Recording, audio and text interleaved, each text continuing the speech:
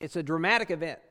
And the bulk of the chapter reads like a script with characters and a narrator. So we use Scripture as a script and had it read dramatically this morning. And my desire in having it read that way was to insert you into the scene as if you were one of the apostles or the elders in Jerusalem. So when I preached this passage before, back in 2011, I showed a clip from J.R.R. Tolkien's The Fellowship of the Ring.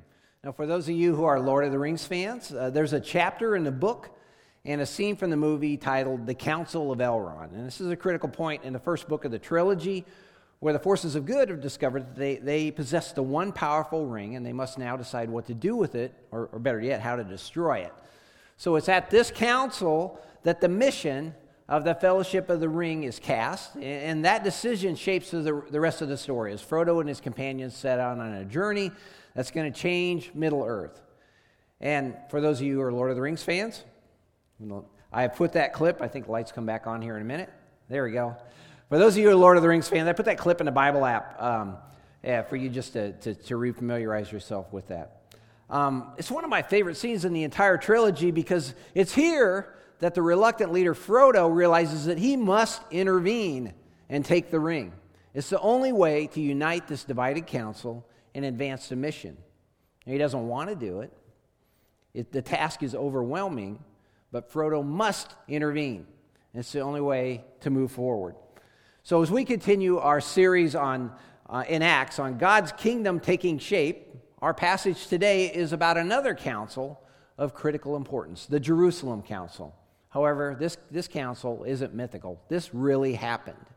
And the missional significance of the decisions made by this council were of great importance to the first century, to the early church in Acts. And as I shared, many feel that this is one of the most important things that happens in Acts. And the ramifications of the decisions made by this council reach way into the future and affect the church and even the mission of God today. So we get to be in the room where it happens, so to speak. So like many of you, I watched Hamilton this weekend. And I was struck by that song and that statement by Aaron Burr, where he's talking about Hamilton and Jefferson and Madison were all in a room where it happens, and he wasn't. We get to be in that room where it happens. So last month I preached from chapter 10 of Acts, where Peter received a vision from God that he could fellowship and include Gentiles in the mission. And in that vision, God told Peter that he should not call anything unclean that God has made clean. And this vision was confirmed by Cornelius, and as a result, Peter preached the gospel to Gentiles in Caesarea. And if you recall, before he can even finish, the Holy Spirit falls on the Gentiles, just as it did the Jews in Acts 2, and they received the Spirit. In the next chapter, though, Peter is called into account by the church for even entering a Gentile house. But after Peter explains what happens, the apostles understand, and they declare, "So then, even to the Gentiles, God has granted the repentance that leads to life." Now, the past few weeks, we've looked at how Luke documents Paul and Barnabas' first missionary journey to the Gentiles in Cyprus and Pisidian Antioch, Iconium, Lystra, and Derbe. They preached the gospel with great success in these locations. And toward the end of the journey, they returned to Antioch. And this sets the stage for what happens here in chapter 15. Now, scholars feel that as many as 10 to 15 years have passed since Peter received that vision that I talked about last month in Acts 10. So many Gentiles have come to faith in Christ, and this creates an issue for some of the Jewish believers, as we're going to see in a moment. Okay, so this is a watershed moment for the New Testament church. It's a fragile moment. It's a moment where Jewish tradition collides with the ethnic and cultural identity. Those things collide, and it's at this point that Luke turns his focus completely to Paul and to the Gentiles and to the church's expansion into the Gentile cities. We see that in the book of Acts. And we will not hear from Peter again after this chapter. So the decisions made by this council show both the early readers of Luke's letter and us today that God's mission and salvation through grace alone trump all other traditional or cultural values. And our good news this morning is very simple. The good news is God intervenes. God intervenes. So let's dive into this and see how God does that. Verse 1 states, certain people came down from Judea to Antioch. Now, who are these people? They're called Judaizers. And they were Jews, perhaps even Pharisees, who had come to faith in Jesus. However, they still held to the belief that everyone, including the Gentiles, must follow the law of Moses written in the Torah, which is the first 5 books of the Old Testament. Luke calls them the party of the Pharisees. Elsewhere, Paul, in less flattering terms, calls them the circumcision group. See, the sheer volume of Gentiles coming to faith in Jesus was creating an issue for them. People were being brought into church through baptism and not circumcision. They were becoming Christians without first becoming Jews. And the Jewish Christians were worried that the foundations of Christianity were being undermined by this influx of Gentiles who had no real understanding of what had come before them. And I guess on one level they might have a right to be worried. That's a lot of change for them in a short period of time. But in any case, a group of them arrive in Antioch, and they begin teaching that these Gentile Christians should follow the law. And their point is that salvation comes through the people of Israel. So obeying the law of Moses is still vital. Now, the issue they raise is the issue of circumcision. So I think it's important that we take some time this morning to elaborate on the details of the covenant sign of circumcision. So here's what we're going to do. If you're here this morning or if you're watching online and you don't know what circumcision is or its significance for Israel, I want you to reach out and ask Pastor Jordan, okay? He'll explain it to you.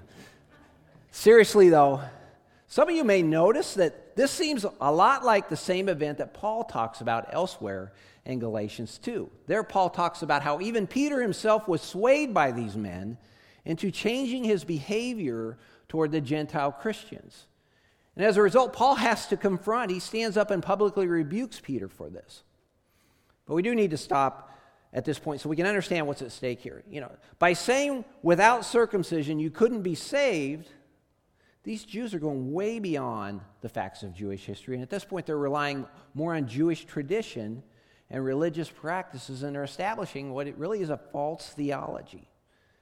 And they've forgotten that circumcision was given to Abraham as a sign of the covenant God had made with him, and it was a covenant of grace entered into by faith, as Paul's going to point out in Galatians 3.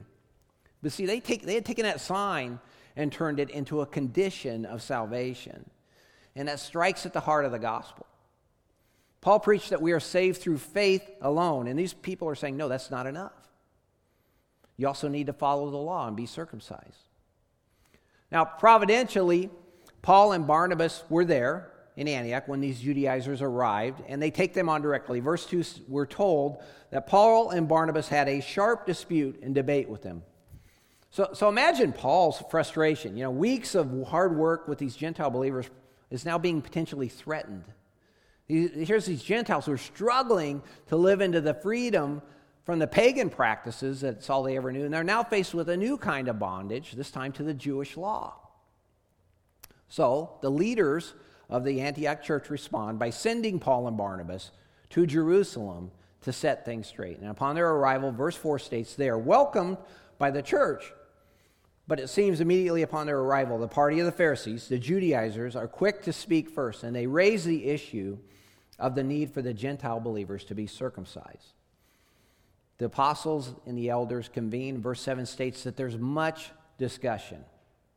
And then we read that Peter speaks. And this is significant. And I'm not going to dwell much on Peter's speech, but I want to encourage you in your own study to take a hard look at it and then compare it to what Paul writes in Galatians 2.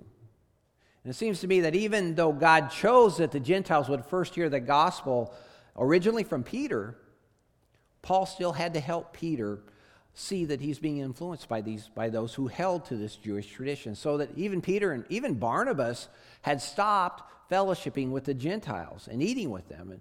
And Paul has to confront them regarding this. But after Peter speaks, the text states in verse 12 that the whole assembly became silent as Barnabas and Paul share about the signs and the wonders God had done among the Gentiles through them. And then James gets up. And he acknowledges in verse 13 that this whole Gentile mission started with Peter. The NIV states that James said God first intervened intervened to choose a people for his name from the Gentiles. And that NIV, the word in the NIV that's translated as intervene means to take, or to lay hold of, or to take by the hand. And I made a comment last month that there's times it seems that through the power of the Spirit, God has to intervene and kick this young church out of the nest, so to speak. We see that in chapter 2, where the disciples are huddled together in the upper room. God intervenes with the fire of the Holy Spirit, and immediately they're thrust into mission. And 3,000 were added to their number that day. So later, Stephen is martyred in chapter 7, and persecution scatters the church, including sending Philip to Samaria, and the gospel is advanced further. And we see God intervening directly in Saul's conversion on the road to Damascus. And now James referenced what I preached last month, that the Spirit of God intervening in the life of the Apostle Peter and giving the Holy Spirit to the Gentiles, just as it had been given to the Jews in Acts 2. So then in verses 16 through 18, James then reconciles what they're seeing and experiencing to the words of the Old Testament prophets. And James primarily references Amos 9 here, where God says he will restore Israel, at the same time including in it those Gentiles who bear his name. You see, James realizes that this isn't an afterthought by God, and this isn't a mistake made by Peter or Paul, but rather this has always been part of God's plan, even foretold by the prophets. Now, it appears that James is the one leading this council. So, in fact, James is now perceived as the leader in the New Testament church. So let's be clear on which James this is. This is not James, the brother of John, one of the 12 disciples. If you recall, Pastor Stacy shared a couple weeks ago that he had been killed by Herod Agrippa. No, this is Jesus' brother, James, who the resurrected Jesus appeared to and is now the leader in the church. Verse 19, James says, "It is my judgment, therefore, that we should not make it difficult for the Gentiles who are turning to God." Now, however, I think James gets the big picture. He knows that there has to be some compromise and some resolution here for the sake of community. So James lists 4 things that should be included in this letter. He states in verse 20 that we should write to them, telling them that they should abstain by food polluted by idols, from sexual immorality, from the meat of strangled animals, and from blood. So there you go. That seems like a real strange list of things to us today, doesn't it? You know, when I first preached this passage, I spent a good amount of time studying these things and trying to resolve exactly why it was that James would pick these 4 things. And I read very scholarly opinions on whether all 4 of these things are related to cultural fellowship issues, mainly the Gentiles eating kosher food so that the Jews would eat with them, or are these really moral sin issues? And scholars seem to be a bit divided on this. I could spend the remainder of our time laying out all these interpretations in the debate. But in the end, I think the primary reason these things are listed is because I think James has a good picture of the issues that are being created when these Gentile converts are rubbing shoulders with their Jewish brothers and sisters. And he came up with these 4 things because of culture and context. So mainly the pagan worship practices that were so prevalent in these Gentile cities. Now, we shouldn't try to apply these 4 things to every New Testament church, certainly not to all scenarios today. But that being said, let's briefly take a look at these 4 things. So, number 1, food sacrificed to idols. Now, how do we reconcile that against other parts of Scripture, such as 1 Corinthians 8, where Paul says that eating food sacrificed to idols doesn't matter? So what's the deal? Does it matter or does it not matter? I think it doesn't matter. But James is wise, and he knows that not only for the sake of fellowship with these Jews, but also really to stand apart in this pagan worship culture, these new Gentile believers would be better served to abstain from this. Number 2, sexual immorality. I think it is what it is. And like the Ezra, it has to be a moral sin issue. The whole counsel of God through Scripture would agree with this. And I think it's in the list because of the ritual prostitution that was so prevalent in the Gentile and these pagan worship cultures that James feels he has to mention it here. I'm going to take items 3 and 4 and treat them together. The strangled animals and blood. So first off, a couple of Old Testament references. God forbid the intentional eating of blood first to Noah in Genesis 9. All right, and then God gave Levitical direction for how meat should be prepared in Leviticus 17, which included the draining of blood, because as Leviticus 17:14 says, the life is in the blood. So right offhand, we can see why this would be important for the Jews regarding table fellowship. But we also know it's impossible to remove all the blood from meat. You see that when you eat a steak, right? They're still blooded. Even if the steak is well done, the blood's there. It's just a different color. Hate to break that to you, well-done steak lovers. It's just the truth. Sorry. But if the Gentiles are not under the law, why bother with what seems to be reverting to the law of Moses? Again, culture is the issue. And this is a little gross. I apologize. But I think the drinking of blood that was so prevalent in these pagan worship practices was an important distinctive for this church. And these new believers needed to stand apart from this and be in fellowship with their Jewish brothers and sisters. I think that's why that's specifically included here. And James concludes with his remarks with this statement in verse 21. For the law of Moses has been preached in every city from the earliest time and is read in the synagogue every Sabbath. And James is saying here that it isn't necessary that we take upon ourselves the burden of teaching all these Gentiles, the intricacies of the law. That isn't our mission. If they want to know this stuff so they can be in better fellowship with their Jewish brothers and sisters, or due to some practical application, they can learn that in any synagogue. And it's apparent that the council agrees, because Luke immediately documents the actions that follow. They chose Judas, called Barsabbas, and Silas to go back with Paul and Barnabas to deliver the letter. And I think James and the other apostles, elders, they're wise to handle it this way. This isn't just Paul and Barnabas going back with the answer or going back with a letter that came from who knows where. No, it's two delegates from the council with the letter along with Paul and Barnabas. And the letter itself validates it. It acknowledges that the original group, those original people that had came up, were not acting on the authority of the Jerusalem church. And it does validate the authority of Judas and Silas in verse 27 to confirm by word of mouth what they wrote. Then the letter again makes reference to the intervention of the Holy Spirit, of the Spirit of God that unified this council not to burden this church with anything beyond these four things that we just covered. And it concludes with the remarks that they'd be good to avoid these things. They'd be better served to avoid these things.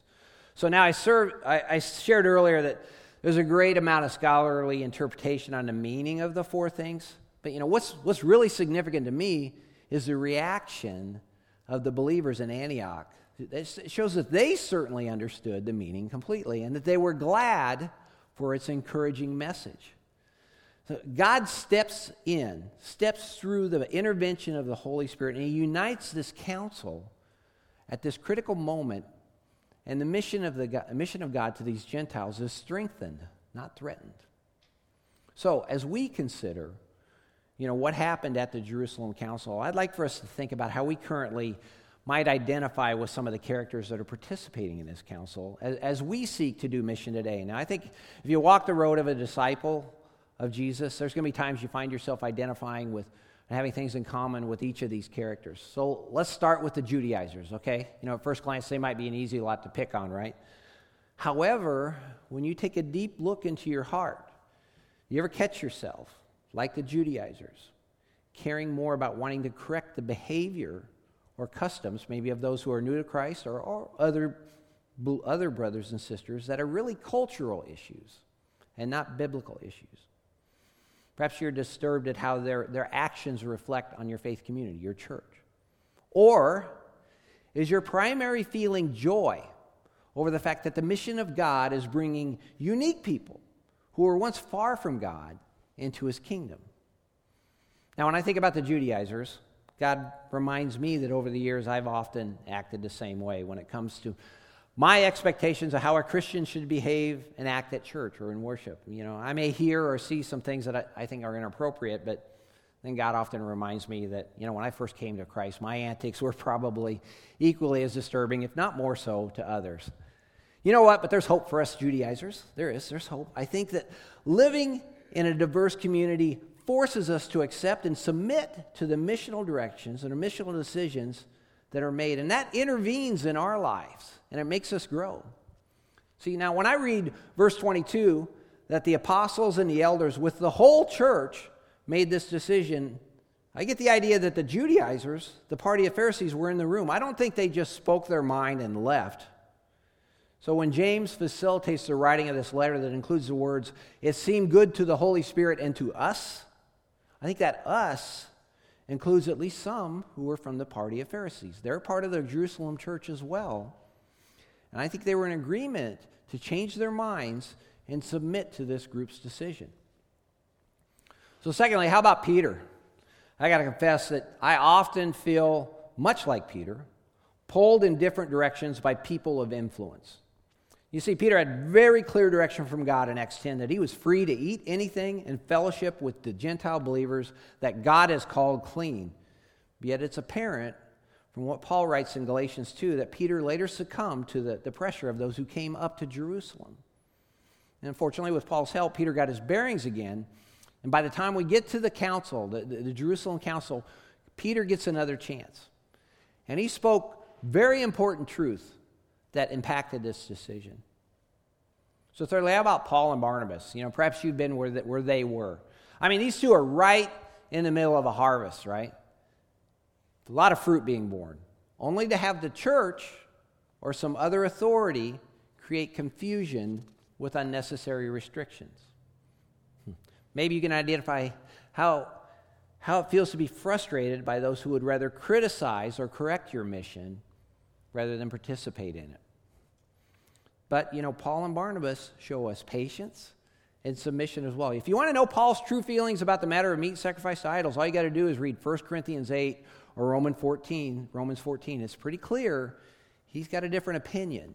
Yet Paul submits to the decision by this council for the sake of unity and advancement of the mission. And I got to inject one additional comment about Paul. We read Paul, we understand that he's all over salvation by grace alone, and he makes strong statements about the law and circumcision in Romans 2. But we're going to see that next week that Paul has young Timothy circumcised before the second missionary journey out of sensitivity to the Jews that live in the area. Now, why would he do that? This is a teaser. Come back next week and find out. Finally, what about James? Perhaps now or in the past or in the future, you're going to identify with James. You're a leader. You have to facilitate a decision. Perhaps you're caught between the strong influence of culture, tradition, and the customs of the past that seem to conflict with the current missional movement of God. And you have to make a decision. And James gives us a great leadership example of how to facilitate the resolution of a conflict. As a leader, he listens to all sides. He gives time to those who value tradition and culture. But in the end, however, James mentions three things that have the greatest influence on his decision. They are the actual testimony of those who are out there doing the mission work. 2, reconciling it to the Word of God. And the guidance of the Holy Spirit. James writes in verse 28 that it seemed good to the Holy Spirit and to us not to burden you with anything beyond the following requirements. And as I mentioned earlier, sometimes the Spirit just has to drag this New Testament church into change for the sake of the advancement of the mission, to kick them out of the nest, as it were. And I think once again in Acts 15, this is the case. And James acknowledges that it's the Spirit of God that has moved in this decision. So I think if you walk with Christ long enough, you're going to easily identify with all of these characters at some point or another in your life. And I think God's Word is just a tremendous gift to us in many ways. I think this story is fabulous. It's a useful model of not only how to resolve conflict within a community, but it's a reminder that when we're making decisions, that the mission and the grace of the gospel of truth must always trump tradition or cultural values. And in the end here, when you think about it, concessions are made by the Judaizers, by Peter, by Paul and Barnabas, by James, and even the Gentiles in Antioch, and they're all done for the sake of mission. And they're made at this critical council because through the intervention of the Holy Spirit, the unity of the gospel preserved the unity of the church. The unity of the gospel preserves the unity of the church. ECC family, may that be the same for us today as we do mission together. So question, You know, the ultimate intervention of the Spirit of God happens to us individually when we submit to Christ by placing our faith in Jesus. The Holy Spirit intervenes in the first place that even makes it possible for us to come to faith. And if you're with us this morning or you're watching online and you've not placed your faith in Jesus, if you've not placed your faith in Jesus as your Savior, as the one who can intervene into your life and transform you, and you'd like to, well, if you're here, I'd like to talk to you. But if you're watching online, I invite you to click on the virtual communication card that you're going to find in the upper right-hand corner of our streaming page, and you can check a box there that I would like to know more about what it means to follow Christ. Or if you're watching on the Facebook page and you're in the comment section, you can like that comment that you see in the lower right-hand corner. And one of us will get back to you. We would love to share with you. So would you pray with me?